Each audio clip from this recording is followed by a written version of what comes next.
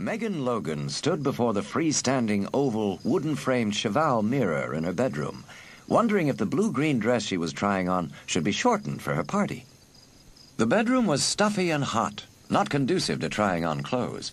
Old houses like this one had no air conditioning. Her mother had inherited the big white house on the lake from Megan's grandmother, Martha. Her family had moved in just 3 months before, after her grandmother's death. Megan still missed her. Normally, the breeze off the water cooled the house, but during this heat wave, even the breeze was oven warm. The silky fabric of the dress clung uncomfortably to her moist skin, but she had to check out the dress. Her Sweet 16 party was coming up soon, a week from Sunday, and there was still a lot to do. All of her friends were excited about the party, but no one more than Megan. Sweeping her thick dark hair up away from her shoulders, Megan surveyed the turquoise dress with a critical eye. Wasn't the full, short skirt half an inch too long? It might make her look shorter than she actually was. Maybe she should buy higher heels. Justin was tall enough. Not that she'd asked him yet to be her date, but she would. Any day now. Hillary and Jenny had said it was up to her to ask. It was her choice. But there was nothing to choose. It had to be Justin Carr. As if on cue, the blue telephone on her nightstand rang. Hello? Hi, it's Justin. Oh, hi. So, you're hitting the books in preparation for the bio quiz tomorrow? Old Ollie had that gleam in his eye today when he warned us about it. You know that look he gets when he's been plotting the attack of the killer quiz? Boy, how that guy loves to see us sweat. He didn't have to do anything to get us to do that today. Sorry, poor choice of words. Who needs help in that department now that Lakeside has become the overpowering inferno? I just opened my book a minute ago. Are you ready for the quiz? Meg, I was born ready. Lots of people are blowing it off. There are tons of people out on the lake. I guess it's cooler out there. I'm sure I heard Karen Tucker's laugh, and she's in Ollie's class. Well, if she's planning on batting her eyelashes and telling him her book fell in the water and got ruined so she couldn't study, she better get real. Ollie isn't impressed by those sexy types. Sexy? You think she's sexy? Well, she's got a great figure, and she has the art of flirting down to a science. Yeah, I guess she's sexy. Megan? You still there? Yes, I'm here. Good. Got awfully quiet there for a minute. I thought I lost you.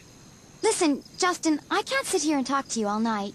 You may have this quiz aced, but I don't. I've got to go. Oh, okay. See you at lunch tomorrow? Sure. I guess so. I always do. See you at lunch, I mean. Oh. Megan, you okay? Sure. I'm fine. Just hyper about the quiz, that's all. I'd better go. See you tomorrow. The minute she hung up, Megan was angry with herself. Why hadn't she asked Justin about the party? It was only 11 days away, and the birthday girl still didn't have a date. She got up from her bed, smoothing out the turquoise skirt, and turned on her lights and her radio.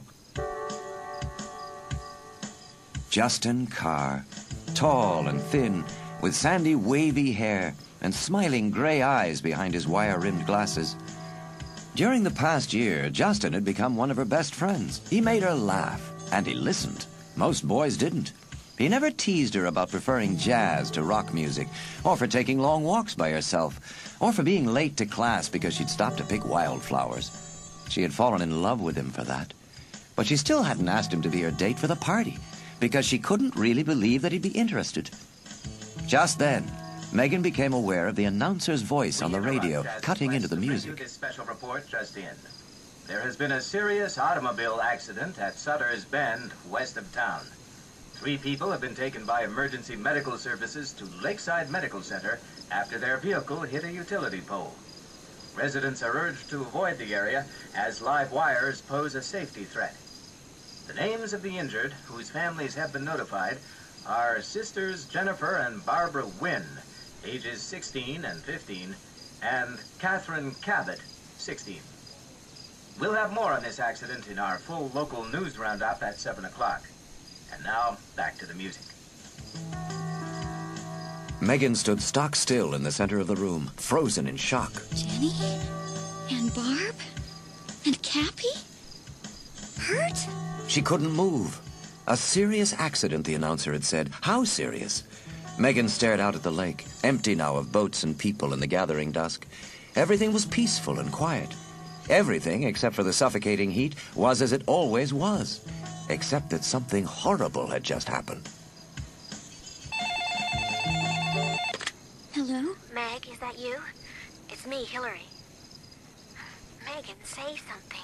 Phil, Jenny and I Barb. know. I heard. That's why I'm calling. What could have happened? Jenny's a really good driver. My dad thinks a tire blew. He said that when the pavement's hot, it's hard on tires. He said a blowout on such a big car would make it really hard to control. Gosh, Hill, this is awful. Have you heard how bad they're hurt? No, not yet. But it sounds really bad. I just can't believe it. Jenny was so excited this afternoon. She'd asked Rob Lyle to your party, and he'd said yes. Meg, I can't talk about this anymore. Call me if you hear anything, okay? I will. You too. Megan sat on the bed, lost in shock and disbelief. Was it really true? She couldn't stand to think about her friends in pain, maybe even dead. No, the announcer hadn't mentioned a fatality, but injured was bad enough. Shaking, she got up to remove the party dress. That made her wonder if Jenny had found the perfect party dress she'd been hunting for, and Megan burst into tears.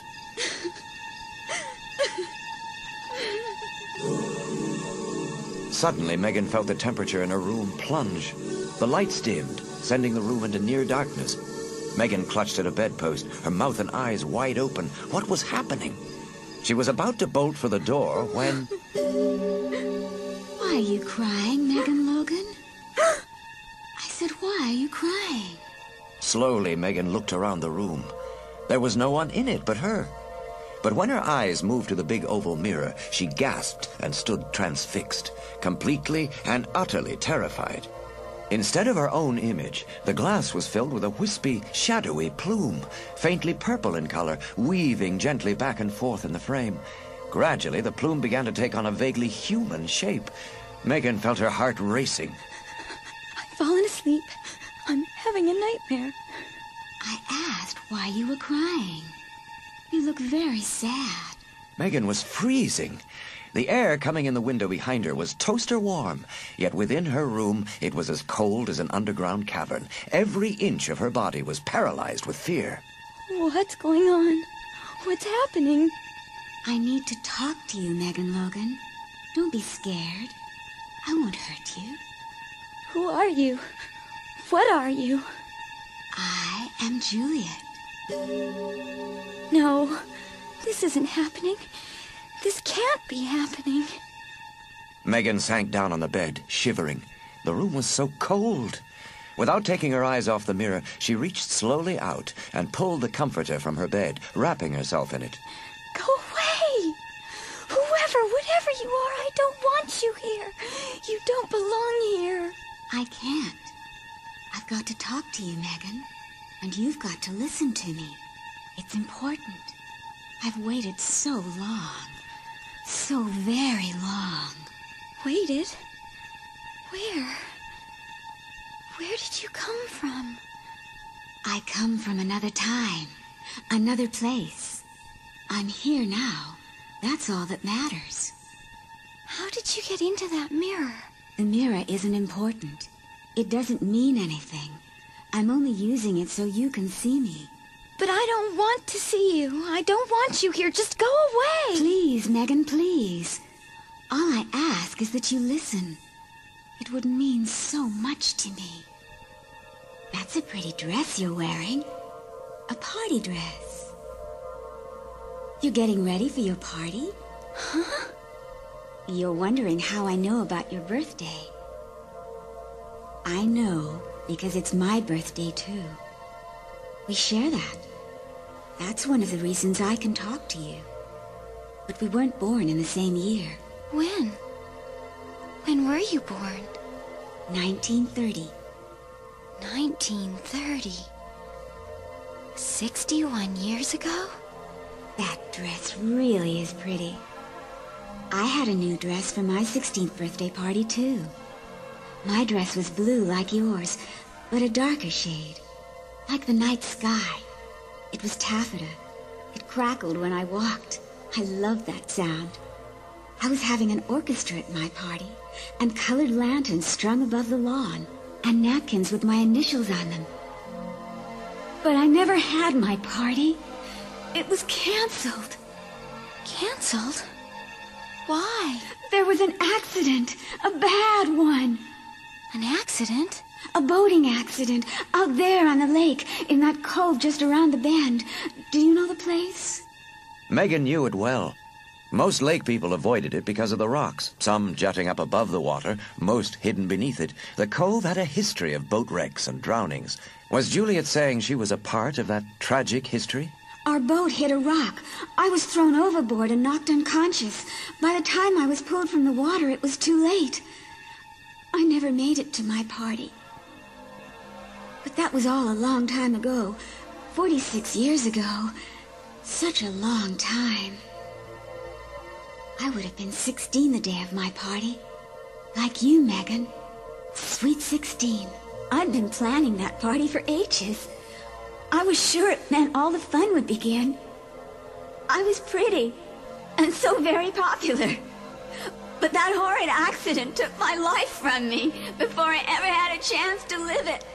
No, oh no. But this isn't happening. This is not happening. Oh, dear. I've made you cry again. I shouldn't have upset you. I'll leave now. But I'll come back another time. Thank you for listening to me, Megan. Most people wouldn't have. And before Megan could cry out, the light in the mirror dimmed and went out, and the mirror was clear again. There was nothing in it but the reflection of a girl seated on the bed in the now bright light, shaking violently beneath a blue print quilt, her face streaked with tears.